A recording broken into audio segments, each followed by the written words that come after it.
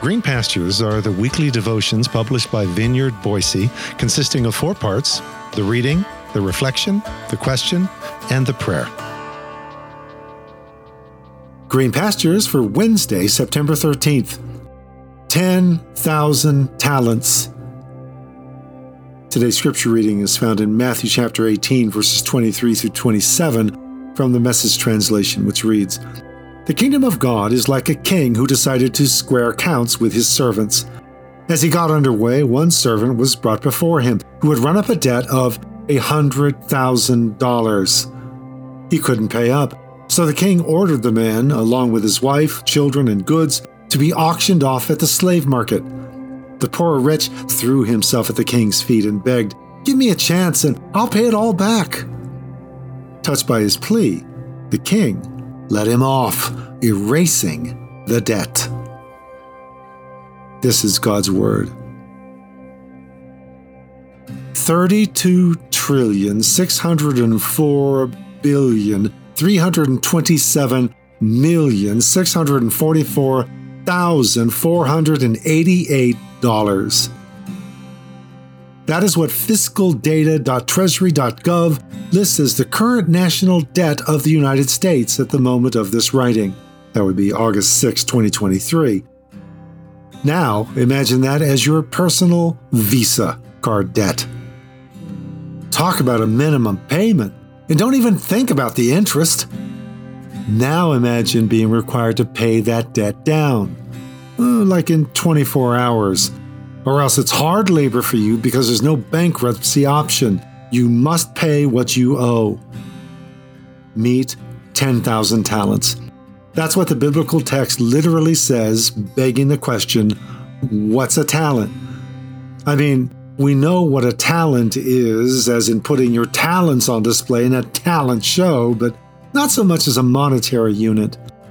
Various translations try to make this relatable in different ways. $100,000 reads one, millions of dollars reads another, 10,000 bags of gold yet another. I prefer our national debt. We're talking about a debt no one debtor could in 1,000 lifetimes even begin, to incur, let alone to repay. A debt that no creditor could in 1,000 business cycles simply erase. We're talking total and complete ruin. And that's the cost of forgiveness.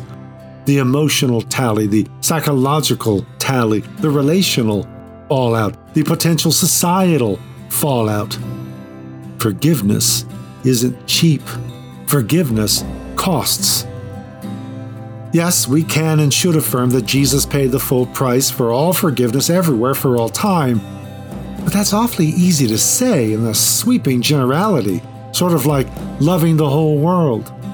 It's that personal cost, up close and personal, with that offense, having to do with that offender, right there, in your face, in your life. So give Philemon and yourself a bit of a break before you go pronouncing how easy this whole forgiveness business is.